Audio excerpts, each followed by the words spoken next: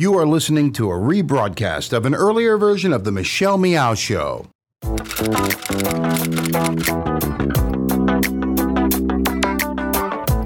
should wait to come out, that you should try to gain rank or status before you do that. That's a bunch of bull. It's a new day in the music industry, and I can reach my fans.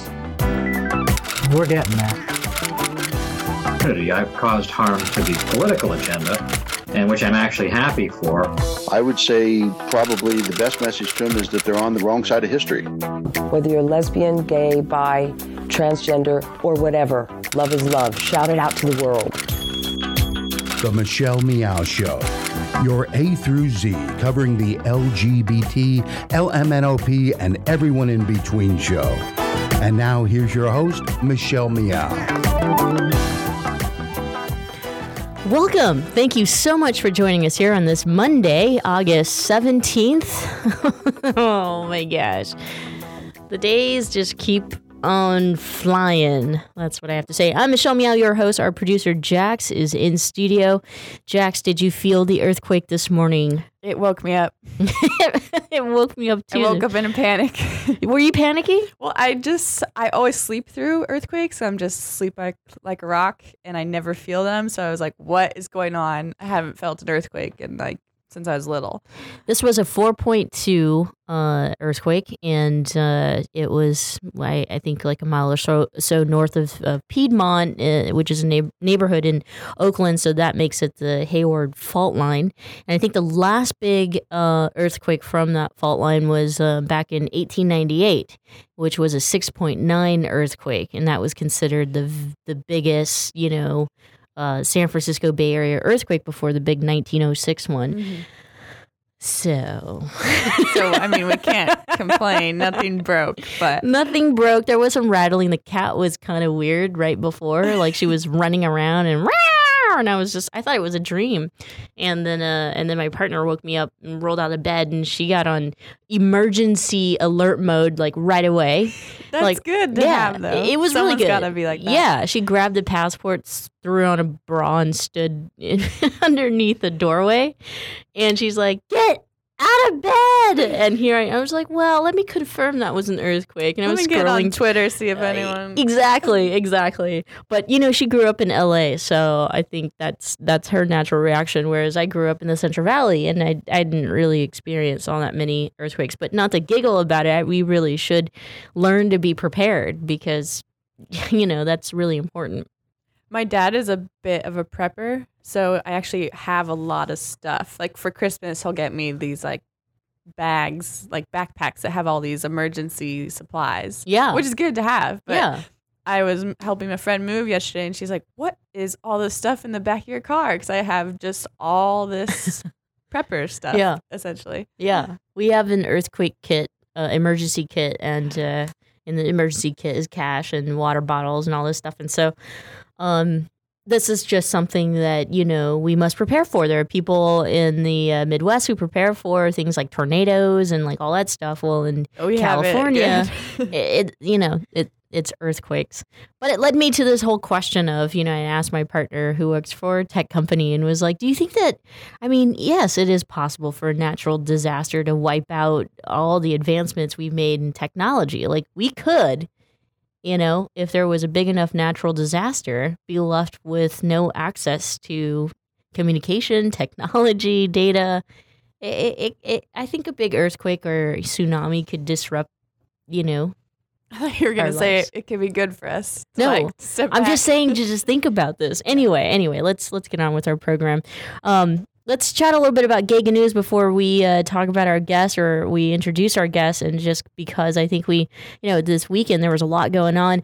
Last week we did an interview with Sean Conroy, who is at the time considered the first gay pro baseball player to come out. But remember, he plays for an independent league, a minor league, if you will. And so his chances of actually making it to the MLB are pretty slim. This past weekend, we had another announcement. A player from the minor league of the major league team, the Milwaukee Brewers, David Denson, came out. So now he officially is, I guess, more of a professional gay baseball player. So I think he steals the first title. I think so. Yeah, all these firsts, right? I still maintain my first out lesbian Pogger title. No one's contesting that.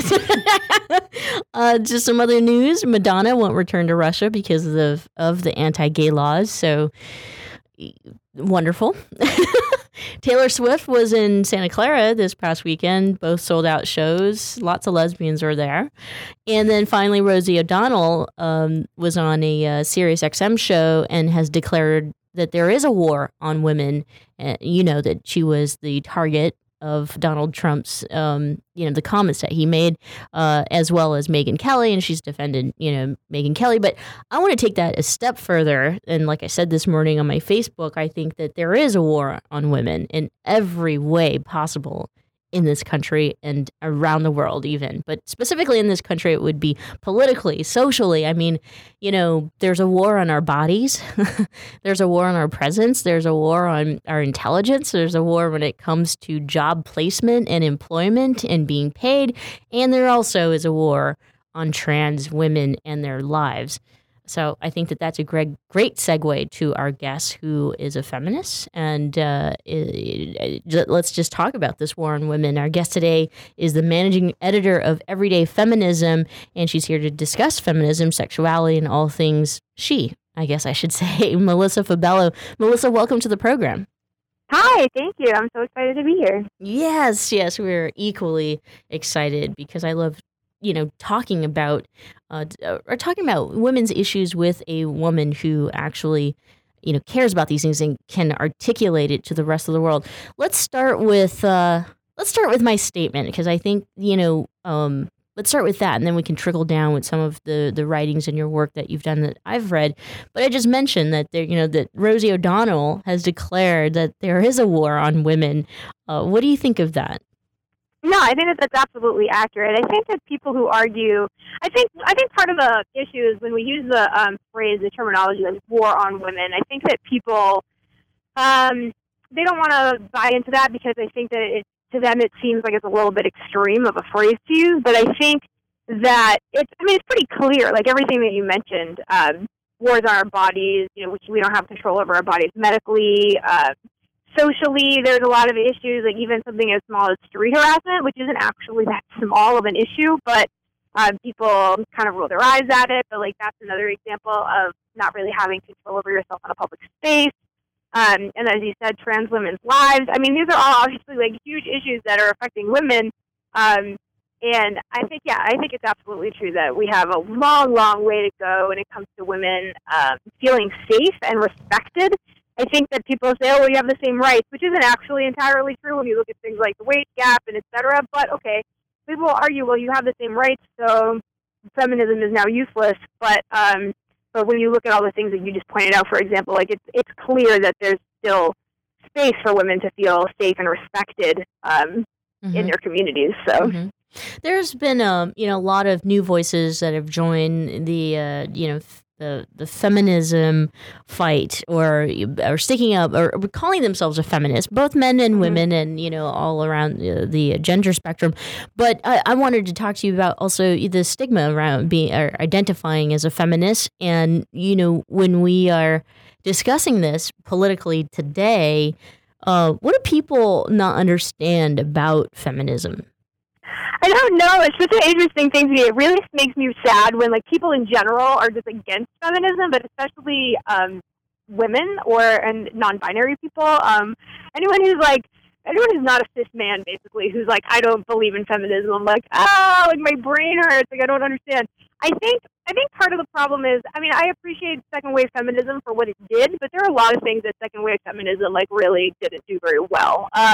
It left a lot of people out of the movement. People of color, queer women, actually, a lot of times really don't let people out. Trans women for sure, and so I think people have this weird idea of feminism of it being everything that second wave represented, and people have a lot of issues with that. And I think that. I don't know. I think that that's just kind of trickled over. What's interesting to me is a lot of times people say, well, feminism is useless now because you have the right to vote, which is a very bizarre, I always find that so weird, as if when you have the right to vote, you're good. You can't complain anymore. fine, which is weird. But I also think it's funny because, I'm sure that during that wave of feminism, that people were also saying, like, oh, what are you talking about? What are you doing? This is ridiculous. So I think what's funny is when people are against feminism, they kind of prove why feminism is necessary. It's like, how dare women have thoughts?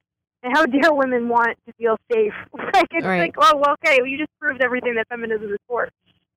And then, one last question on this very serious topic, and then we'll move on to your work. But from a woman to another woman, and wherever you are, as far as your identity as a feminist and my identity as a feminist, I really feel like there is this huge elephant in the room that we need to talk about, which is the exclusion of transgender women in our circles as far as the fight for, women's rights and equality. And I have a problem actually with women or radical feminists who don't, consider trans women a part of our movement.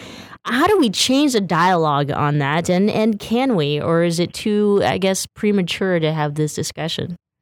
I think that's a really good question. I think, that something that I feel really strongly about is the idea that I think that if we push the most marginalized people to the center of the movement, so the people who are the most oppressed to the center of the movement, then that would actually trickle down and affect everybody. So, like trans women of color, for example, I feel like if we center our conversations around that group, then we're going to help women, we're going to help trans people, and we're going to help people of color. And I think that actually is a good thing.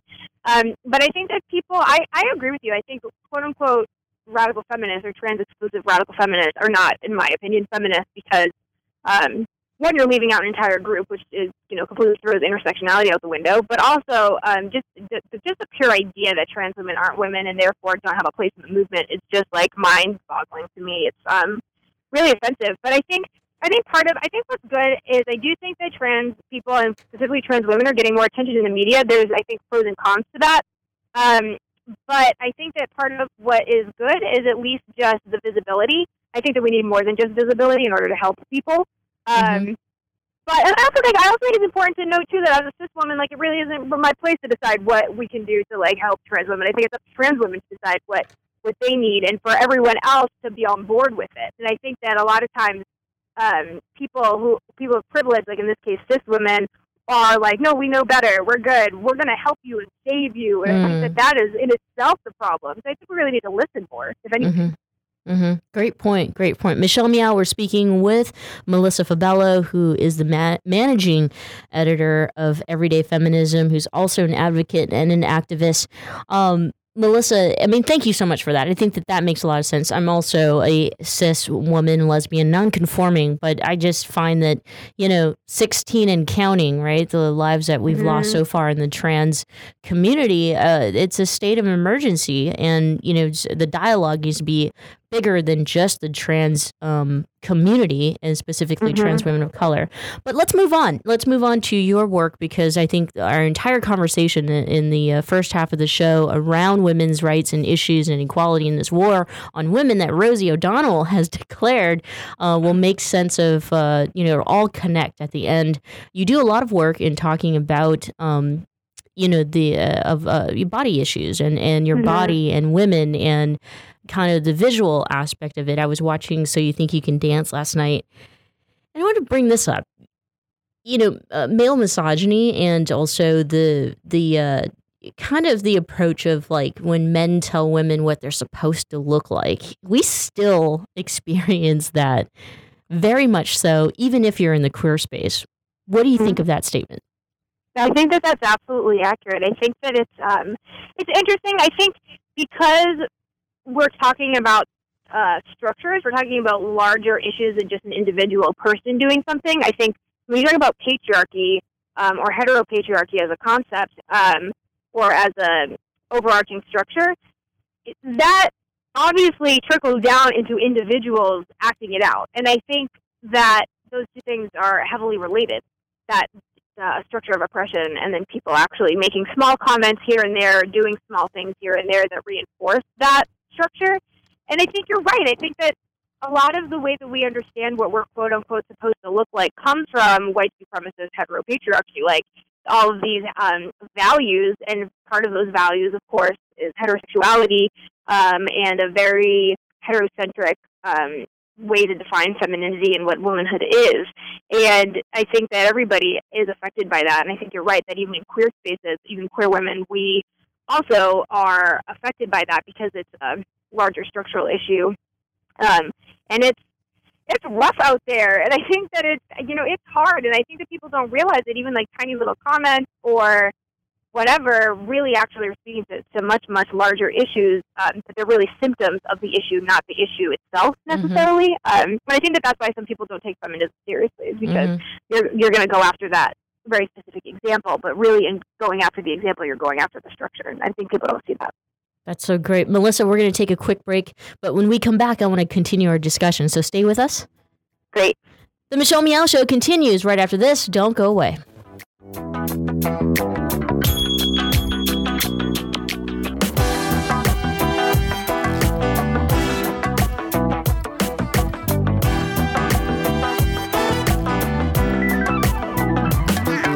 Thanks for listening to the Progressive Voices Network, streaming the best in progressive talk 24/7. Keep the progressive conversation going on Facebook. Like us at facebook.com/progressive voices. On the Progressive Voices Facebook page, we update the stories that our hosts like Tom Hartman, Stephanie Miller, Bill Press, and Leslie Marshall will be talking about during their shows. And we share great news, commentaries, opinion pieces, and videos from all over the progressive world. Always progressive, always on. Be part of the progressive conversation. Like us at facebook.com/progressive voices. This is a true story about two best friends who fell in love and moved across the country to the city by the bay.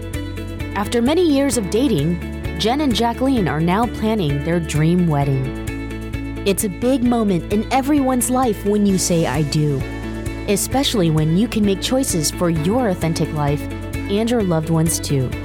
Congratulations, Jen and Jacqueline. Live your authentic life. A special message brought to you by Weatherford BMW. The inspirational Street Requiem mourns the innocents who've died on the street, but also offers hope for the future to those who are struggling. Street Requiem premieres in California on Saturday, August 29, 7 p.m. at Old First Presbyterian Church in San Francisco, and on Sunday, August 30, 2 p.m. at the Congregational Church of San Mateo. Tickets from only $15 are available at streetrequiem.blogspot.com. streetrequiem.blogspot.com. And now, back to the Michelle Meow Show. Welcome back. Thanks so much for joining us. I'm Michelle Meow, your host. On the phone with us is Melissa Fabella, who is the managing editor of Everyday Feminism. Melissa, before we went on break, we brought up, how it's still a man's vision of what a woman is supposed to look like. But I'm going to throw this in there, and I had this thought to myself, and I'm so happy that I'm talking to you today because this thought is fresh. It was as fresh as last night. But there are also gay men, especially in the fashion and arts, entertainment industry, who have vision of what a woman is supposed to look like, or a beautiful woman, or a woman that he admires, adores, or wants to hang out with. I also, I used to feel like that was great because I felt included in the gay male space. But now, as an older woman who's becoming more and more of a feminist, I have a problem with that. And some of the comments that are made by gay men are absolutely, it's misogynist. Mm-hmm. Yeah, I think that we forget sometimes that gay men are men. They're still men, and I think that men are still going to perpetuate patriarchy. That's just part of it. And I think that obviously gay men are marginalized, obviously, as being gay, and that is important. But that as men, they still have privilege and they still have power, and they are still just as likely to be misogynist as anyone else. And I think that it's a great point. And I think, in feminist circles, people have started to talk a little bit about also the way that gay men treat women's bodies, like touching them or groping them and or commenting on them, and the kind of joke being like, well, I'm gay, so it doesn't count. Like, it's still sexually violating to grope a person. Like, it doesn't matter. It's like, that's irrelevant. Right. And I think that is something that needs to be talked about more. And I'm glad that the conversation is coming, and I'm glad that you also, brought it up and had the thought, because it is kind of a fresh take on looking at misogyny from all angles. I think that that's absolutely necessary, and that you're definitely right that is true. Yeah, and you look at pop culture and some of these popular shows coming out more and more and more, and there's this like fine thin line of what is considered entertainment and then offensive. I mean, bringing up Rosie O'Donnell again, I think Rosie O'Donnell at some point had even problems with, drag queens. And, now we've got shows like RuPaul's Drag Race that are, exaggerating a woman's, characteristics and her femininity. I mean, what are your thoughts about that? I think that's a really good question. It's actually something that I've been turning over in my own head for probably a year or two. I'm thinking a lot about drag and whether or not that is misogynist or not, because on the one hand, I absolutely would not want to degrade someone's expression of gender, and I think that drag is partly an expression of gender and kind of like calling into the spotlight the fact that gender is really nothing but a performance, and I think that's important. I also think that you make a point, or like that Rosie makes a point about about exaggerating quote unquote femininity and what that means. And sometimes it can feel like, wait, are you making fun of women? Like, I'm not sure. Like, I can't. And so it's something that I've been thinking about that I personally don't yet have an answer to. But I think that it's worth turning over and thinking about and engaging with, because it is an interesting question about it, but then it's also like, what about when women do drag and drag kings, and is it the same thing? And I think it's hard, because I think that in that case you're subverting the people in power. So like you're playing men who are the people in power, whereas when you're a man playing a woman, how is it, I have trouble understanding how that can be empowering to women. So I don't know. I think that's a good question, and I think it's something that I've definitely been thinking about a lot over the past year or two. Yeah, we'll think about it together. I'm sure we'll see an we'll see an article from you in the future. And, yeah, right. Yeah, of course. And staying on that same subject, though, I mean, you did an article about sexual fluidity, and more and more today, a lot of younger kids as well are accepting sexual fluidity, as well as being androgynous or genderqueer, and not and not existing in that male-female space so much. Right? It's like a spectrum. I kind of wanted to chat with you, more about that and how we explain this to men so that they can get off our backs for the decisions or the, how we live our lives. Yeah, absolutely. I think part of it is not wanting to explain oneself to anyone, right. Especially men. But I do think that sexual fluidity is a very common experience, and it's also a very old experience. It's not like this, newfangled idea. It's something that indigenous cultures have been talking about since the beginning of time. It's just the notion that sexuality or orientation isn't as fixed as we think that it is, or that we tend to think that it is. I think part of what makes it hard to talk about sexual fluidity is just that we've so bought into kind of the quote-unquote born this way narrative of queerness, and like, I didn't have a choice. I came to discover how I felt and who I was and who I was attracted to, and that's the story. And I think that people are starting to understand that and be sympathetic to it and accept that narrative. So when you throw in sexual fluidity and you say, like, well, there was a time in my life when I was attracted to this gender and this gender only, or then, I was actually attracted to one gender, or sometimes I'm attracted to all people. It kind of depends on the moment or the time in my life. That really, really throws that narrative kind of out the window. And I think that that's why in the queer community it's hard to accept as an idea, because it really does kind of ruin that whole idea. But then it also, I think, is hard for straight people to understand, because it's also it's like, wow, we were just starting to understand this, and now you came in and you gave us this whole new idea that completely seems to contradict what we've come to understand. But right. So I think it's a hard thing to talk about. I read on your website here that you now identify, or there was an article actually on sexual fluidity in which you start off with, I identify as queer, and you didn't used to always be this way. When you say I'm queer, do you get confusion? What's the how do people respond to that? Yeah, I think I'm lucky that at least most of the people that I hold close to me, like kind of like the chosen family type people, are feminist and or queer, and so kind of understand that general idea. I think when it comes to people like my family, it's a little harder. I think there is still confusion around the identifying as queer, especially I think with older people who still very, very strongly hold on to the idea that queer is, as a term, is derogatory. And not something that can be reclaimed. But I think that for me, as an identity, it's important to me because my sexuality is fluid and because it changes, and I'm not always attracted to genders in the same way, depending on where I am. It's important to me to have something that still identifies me as part of the queer community, but that isn't as in a box as like lesbian is a box that when you step out of the lesbian community, it's real mad. Like, you can't call yourself a lesbian anymore. And then it's like, oh man, now I'm having a crisis. Like, I don't even know who I am anymore. So I think I like queer because it's so overarching that it can fit pretty much all the time. So.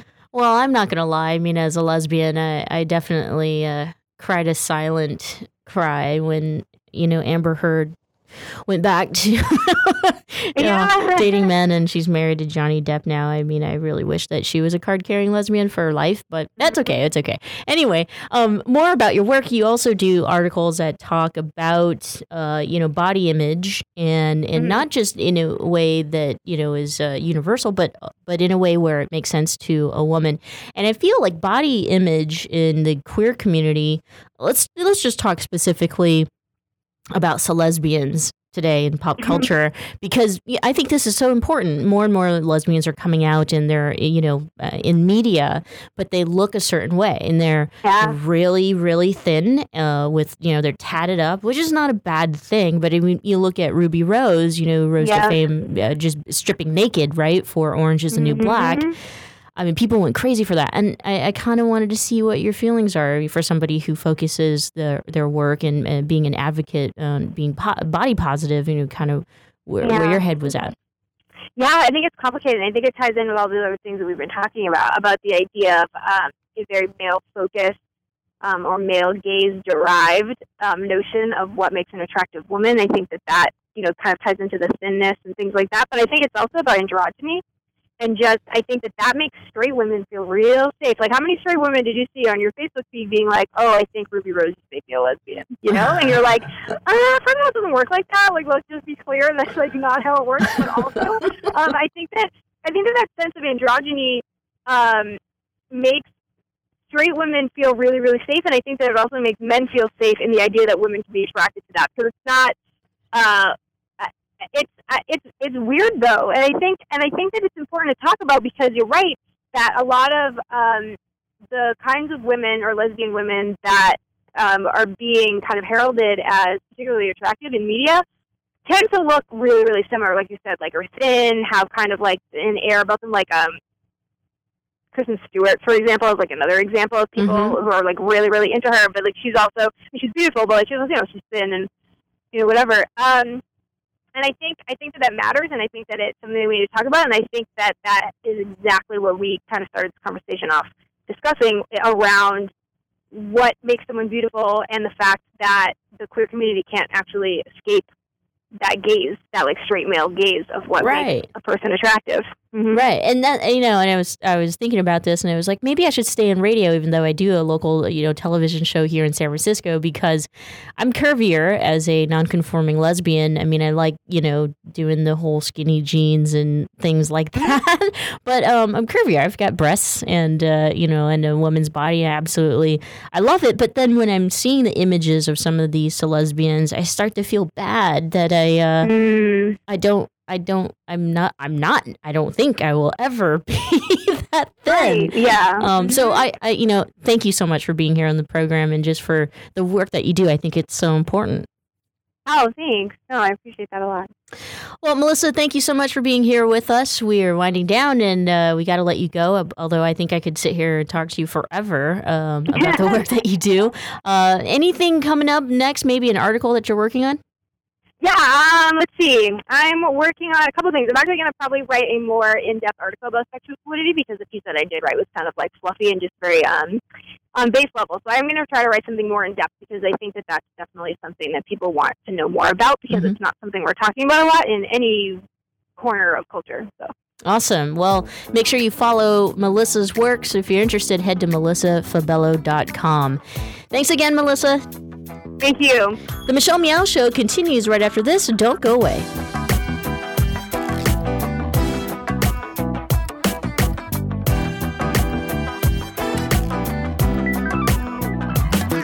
You're listening to the Progressive Voices channel on TuneIn. Please help us grow. Tell your friends to tune in to Progressive Voices. Find out more at progressivevoices.com.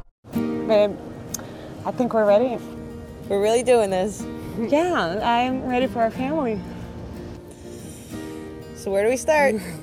Starting a family is a team effort, and when life needs a little encouragement, Pacific Fertility Center will be right by your side. As a unified team of the best fertility specialists, guided by the highest ethical standards, Pacific Fertility Center provides patients with compassionate fertility care. Visit pacificfertilitycenter.com.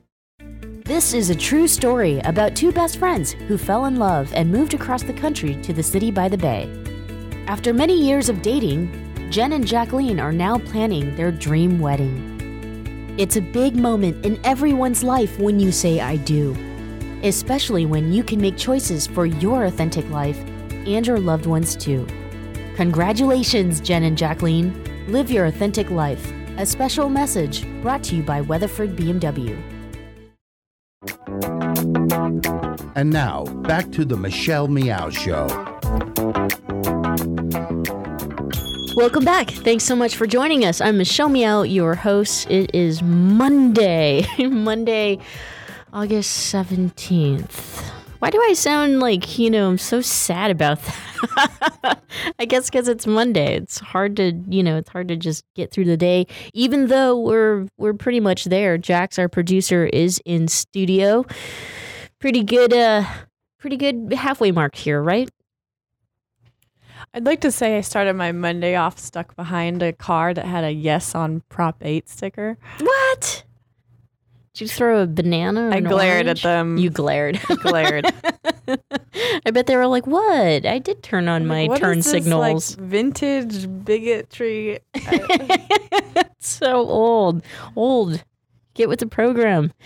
Anyway, let's continue our conversation before the break. The first half hour, we focused a lot on feminism. So I think this second half, it's going to be really cool that we'll continue our discussion. But, talking about being gender neutral. I mentioned it in the beginning of the show that I identify as nonconforming.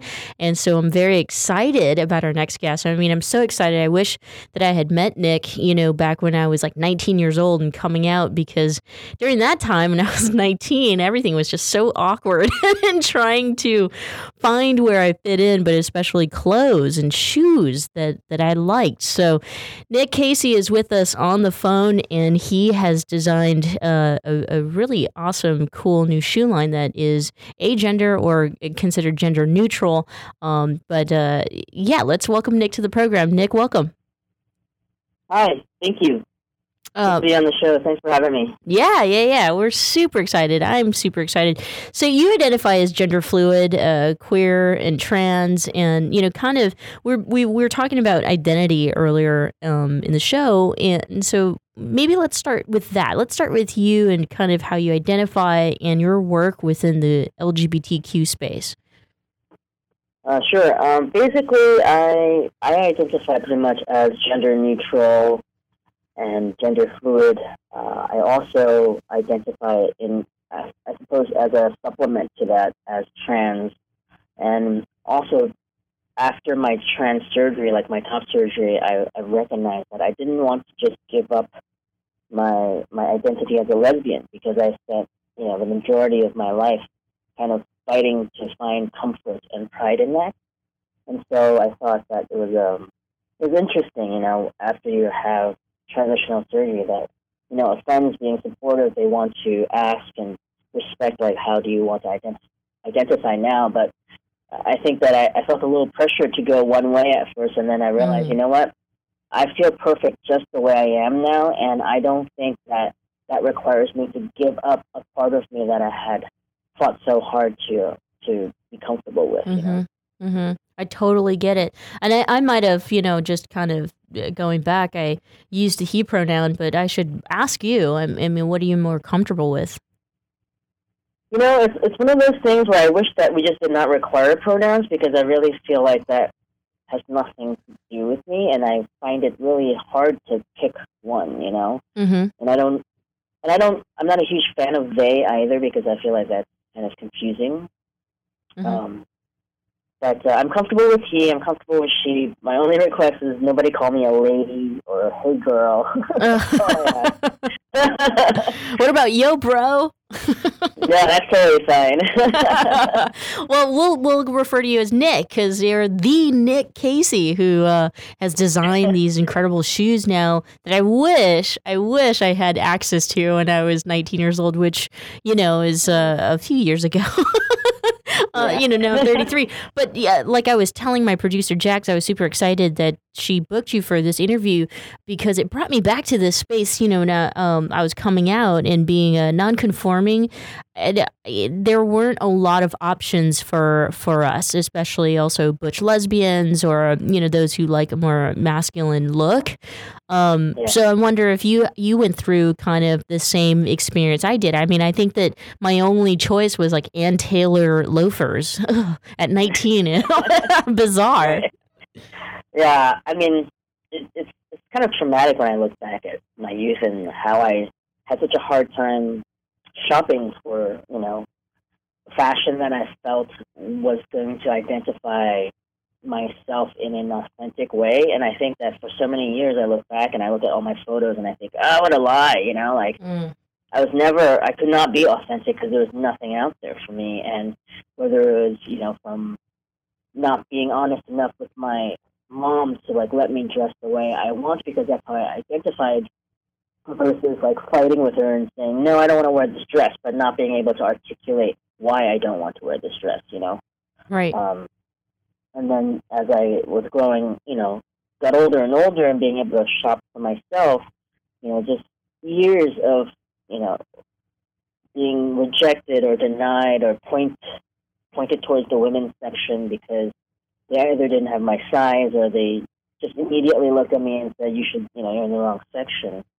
And I'm not giving people the freedom to shop, browse even right. the way they want to, making certain assumptions based on gender. And I just found it so limiting that I always told myself that, one day I hope somebody will make this change, but if no one does, I'm going to go and I'm going to do it myself. Man, you're so freaking badass because you did it. And so I wanted to ask you, as a shoe designer, someone who's come up with this line that is gender neutral. I mean, what is the difference between, female, male shoes, and why people feel the need to have even shoes be considered, binary or something like that? I mean, I think that the difference is size, but I don't understand why shoe designers think that women always want, the more narrow or pointy toes or something like that. So as a shoe designer, kind of what are your thoughts? And when you're designing these gender neutral shoes, what's the major difference?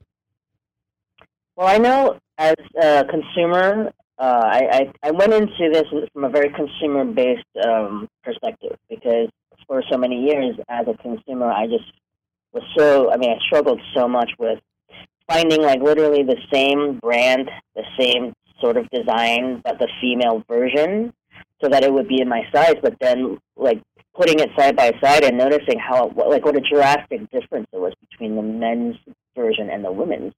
And it was always because, I'm sure from experience, when you try to wear a man's shoe, it's usually wider, longer, it exudes this masculinity because the symbol of manliness is you have to have big feet, right? Yeah. And the opposite for women is you're supposed to be petite and demure and tiny feet. And so even if the design is supposed to be a masculine design or inspired by the men's shoe, the version for women somehow will have a shorter design where the toe area is, and they move kind of where the laces start a little bit closer to the front, so it just gives the illusion of smaller feet.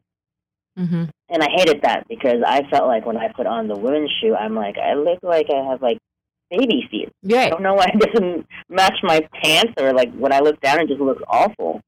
So when I went into designing, I just really reached deep within myself to think about, like, what were all the things that I wish I could have worn?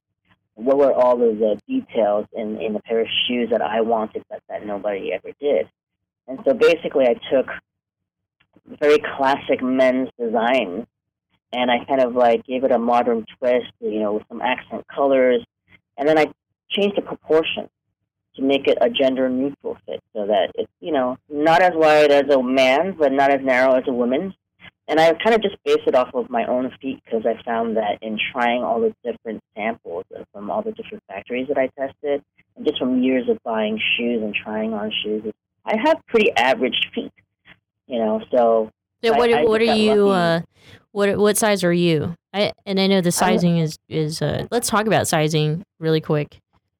Sure. I'm a women's 7.5, which is a men's 5.5, 6.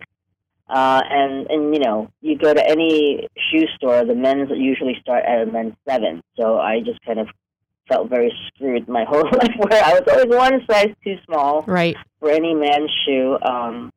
But I have, I believe it's an average women's size foot. Even in all of my like Kickstarter backers and any kind of sales, like most people who write to me have my size feet, which is awesome, because I can relate and I can give them pointers and they can give me feedback. But yeah, as far as sizing, I'm doing European sizing because it's a gender neutral size. There's no men or women. It's just literally like that's 34 to 47. That's exactly what I was alluding to, which, I just think that the way that you're designing and obviously, what you're putting forward out there for consumers, I mean, it's changing. It's changing the way it can change. It can revolutionize the way we buy shoes, and it should be this way, where we're not always constantly thinking about our sex or gender in order to purchase shoes. Yeah, absolutely. I mean, my number one question when designing was just like, why can't a person just look at a pair of shoes or a shirt or anything, really, any kind of fashion clothing or item, and look at it and be able to relate or feel that it helps represent them or expresses themselves creatively, like without any kind of gender limitation. Mm-hmm. Mm-hmm. If shoes were designed this way to begin with, and I just wonder, I mean, did you always want to be in fashion, or did you know that you were going to end up, designing or doing something in fashion? No. I mean, I literally, I look back and I remember when I was a kid, I would draw cars, and I would draw, models and clothing. Mm-hmm. But I always, as I grew up and I went into advertising and I became a producer, like there was never the idea of that crossed my mind that I'm going to go into fashion or that, I'm going to go design cars. You know what I mean? Like, I think those were kind of like my childhood dreams, and I just thought those are just like kid dreams, Mm-hmm. Well, it sounds like you're also working with a feminine collection of shoes as well. So it's not even just masculine shoes, right? Yeah. So the whole idea is that this is supposed to be a gender neutral footwear company, mm-hmm. and I certainly am not one to just limit myself, because I started with the masculine center collection because that's what I relate to, and that's my forte. I knew all the things I wanted, and hopefully that it would help other people. But then I also wanted to make sure that I, don't limit my own company and my own vision, and so I wanted to do a feminine of center collection as well. And I've reached out to a lot of people who identify as femme or feminine of center, and regardless of their gender, I wanted to get the feedback from everybody. So I'm going to start research and development very soon, and hopefully, I'll be able to create a high heel collection that is comfortable and that also will fit the same size range. I think it is so cool, Nick. I'm looking at your picture right now online on your website, and I think you look super cool. And if anything, I mean, I kind of want to look like Nick Casey myself. Just a little background and information for those who know your shoes but may not know you. Kind of, is there anything that you would like to share with us as far as Nick personally? I think. I don't know. I guess I'm kind of shy about stuff like that.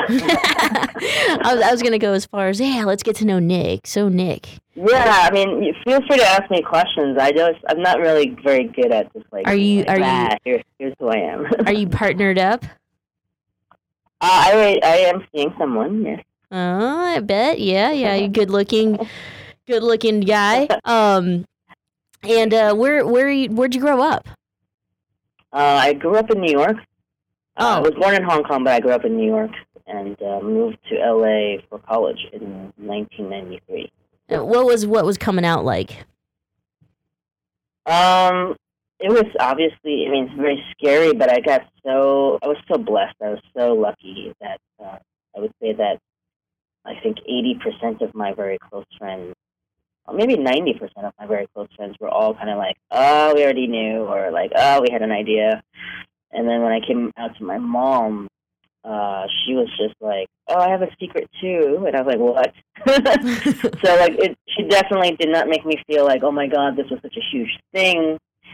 Maybe I think at that age I felt kind of like, oh, you're stealing my thunder. But I think in hindsight, I realized that was her way of kind of helping me recognize that it's not so scary, and that she's totally accepting, and she just wants me to be happy, and that's really all I've ever wanted. Did the secret have anything to do with her sexuality or her gender or anything? No. Okay. No. I won't pry then. It sounds like a family thing. Yeah. Okay. All right. I think she was just trying to help relate and take some of that heat off me, type of thing. Yeah, I gotcha. Well, I'm glad that you had, just the support that you did. My last question for you, I mean, I'll be honest, I get really excited when I see queer people of color or people who represent the LGBTQ community do amazing, exceptional things. And so as a person of color in our community, kind of, what are your feelings in terms of the progress that the LGBTQ community as a whole has made? I mean, I feel like we need to be more visible. What are your feelings?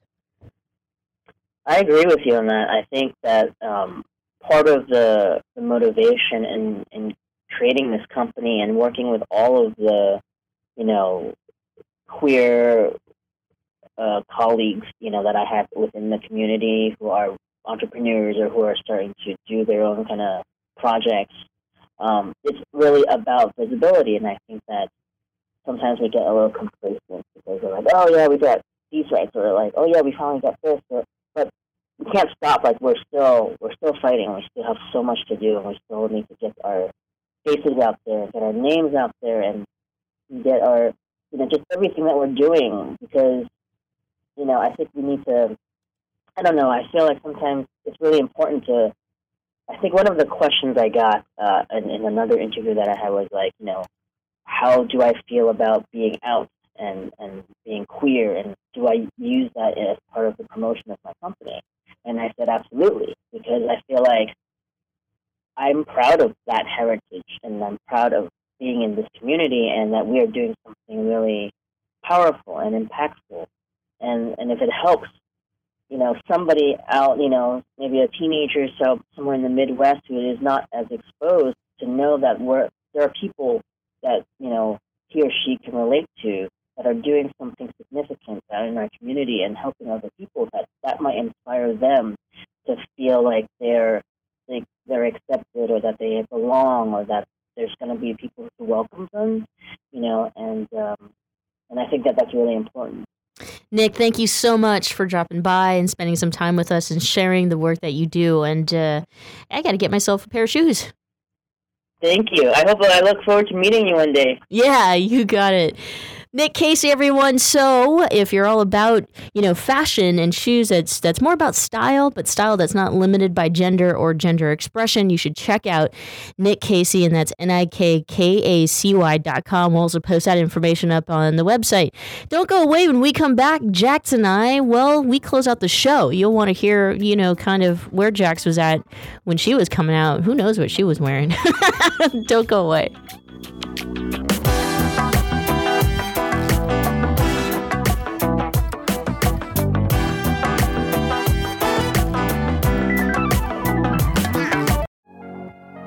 Thanks for listening to the Progressive Voices Network, streaming the best in progressive talk 24/7. Keep the progressive conversation going on by joining our community. Each week, we send out an email that covers important things taking place in the Progressive Voices Network and throughout the progressive world. Be the first to know of upcoming shows, schedule changes, exclusive programming, and more. Simply go to progressivevoices.com and sign up for our mailing list. It's that easy. progressivevoices.com. Thanks for listening, and thanks for joining the Progressive Voices community. The Commonwealth Club is a unique organization that brings together people from a variety of backgrounds to explore important issues as a community. Sooner or later, everyone worth hearing comes to our stage. From Marga Gomez to Richard Chamberlain, from James Hormel to Kate Kendall, leading thinkers, activists, politicians, and artists have come to the Commonwealth Club of California. Ted Olson and David Boies came here to discuss their winning legal strategy for same-sex marriage. Jason Collins talked about gay athletes. The Sisters of Perpetual Indulgence discussed activism and good works. Actor and director Rob Reiner explained how he got Hollywood behind same-sex marriage. Barney Frank described what it's like to be gay at the highest levels of Washington. From healthcare reform to transgender rights, from immigration to gay-owned businesses, it's all at the Commonwealth Club. And that's still just a portion of the 450 programs we present every single year, with new programming nearly every single day. Be a part of the conversation. Learn more at commonwealthclub.org, download our free app in iTunes, and join us in person the next time you're in San Francisco. The Commonwealth Club of California puts you face to face with today's thought leaders.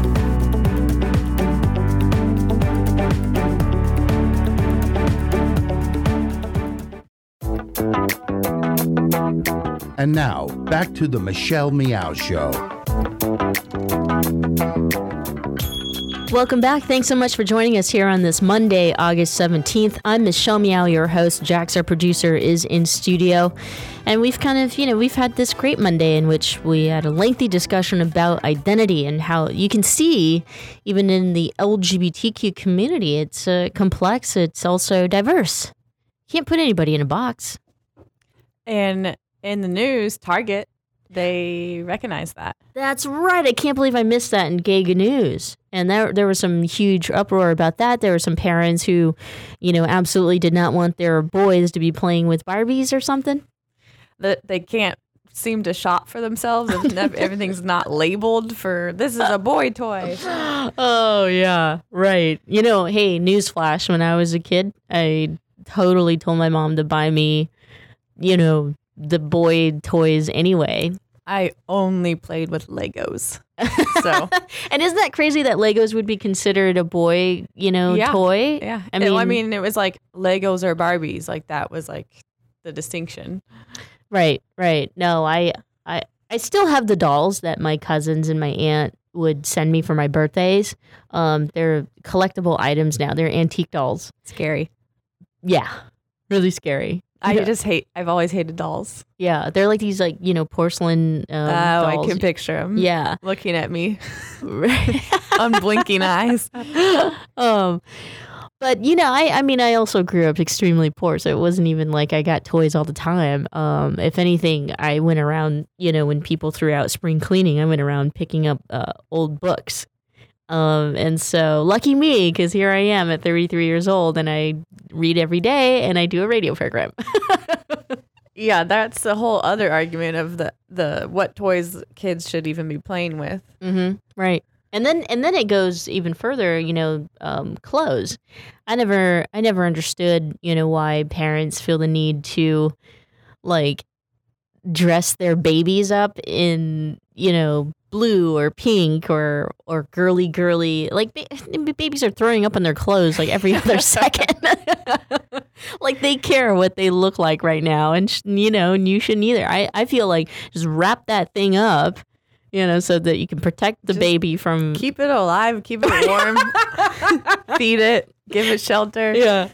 No, and speaking of clothing, I mean, it was true. I'll tell a story really quick. When I was in like 8th grade or something, my mom dropped my sister and I off to the mall, and it was like back to school shopping, and I wanted to get some new shoes. I went to Foot Locker. My sister went to like Contempo or Miller's Outpost or something, some store that you have no idea. Yeah, I have no idea what that is. Yeah, and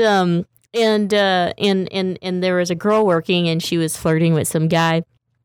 And I saw a pair of Nikes, and they had a girl version and a guy version. And I obviously liked the guy version more because it was bulkier, and it was, it was wider. It just looked better because the girl version was all narrow, and I don't know. I think the laces had sparkles on it, and like it just wasn't the one I wanted. So I asked her for the male, the boys version of the shoe, and she was like, we don't have it in your size, like without even checking. And she was like, you have to get it in the girl size. And I was like, I don't want it in the girl size. Like, can you check just to see if you've got a small size of the boys version?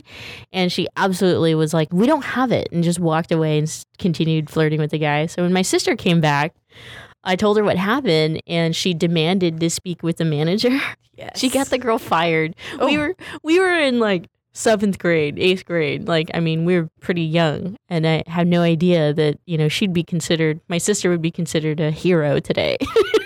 She would. Fox News would hate her. Right. Yeah. But yeah, I remember they were like a pair of like basketball shoes. What were you like growing up and, lesbian and trying to conform or not conform? I mean, when I was really young, I was only dressing in the boys' clothes, going to the boys section. Like, we shopped at Target all the time, and it was like we would only get clothes for me in the boys section because that's what I wanted. And then I went to a private middle school, and I had to wear a skirt every day. Oh. And then when I got to high school, I was like trying to be more quote feminine or girly. Mm-hmm. But I was also like an athlete, so I like got away with like, oh, I got practice later. I'm interested in my basketball shorts. But and then I got to college, and I was still trying to be like kind of girly, and also I wasn't aware that I was queer yet or gay or whatever. So yeah. Even when I was like that little tomboy, I was like, that's just a girl who was a tomboy, but, still a straight girl. I get that. I definitely was there at about 18, 19 years old when I was just coming out. Like, I think I still had like a couple, I guess some skirts. Mm-hmm. I still had some skirts. I just can't. It wasn't until this past year really that I started dressing how I want to dress. And what I like, and I have my denim jackets, but the thing is, I'm tall, and guys' clothes fit me better, so I kind of get away with it shopping in those sections because it's like, oh yeah, the girls' clothes probably don't even fit her, right? Like this Amazon woman, but like, see, by the time I realized that I liked a much more tomboy or boyish look, I was 20 years old. I was in college. And I was even smaller back then. Like, I was definitely a late bloomer. So I was all of like 115 pounds at 5'2". Yeah, I was super small, so I couldn't fit men's clothes. I would shop at the boys section sometimes, but that was really weird because, the crotch drops. Yeah. And that's uncomfortable. See, I wear girl pants because of that crotch drop. And then I couldn't wear and I was more into the preppy looks. I couldn't do the button downs because the buttons were spaced wider or the distance was spaced out more. And so I have boobs and that didn't work out. Mm-hmm. So I went through a very awkward phase of just looking weird. I looked like the straight guys who wear like church shoes, black shoes with like jeans that are a little ripped at the bottom because they've dragged them with like a button down. They go in, to the bars on the weekends. The straight guys who have no idea what the city is all about. Yeah. Now I'm just making fun of people. See, I love it because the queer community, like, we're all connected because we have our coming out stories, and we've all experienced a certain similarities in that. And then, everyone growing up has their awkward phase, but I think queer people, it's just intensified because you don't really know what you want to identify as or what you're allowed to identify as. Yeah. So it's just this terrible in between for so long. Yeah. And into your 20s for most people. Well, share your, uncomfortable stories with us because it would be fun to read them. Head to michellemeow.com. Let us know. Thank you so much for joining us today. Tomorrow, we'll be back at 4 o'clock Pacific Standard Time. The same time, John Zipper of Commonwealth Club will be with us. And our special guests, will be talking about Bernie Sanders, Black Lives Matter, and how that all connects also with the LGBTQ community. So make sure you tune in. Thanks so much. We'll talk to you tomorrow.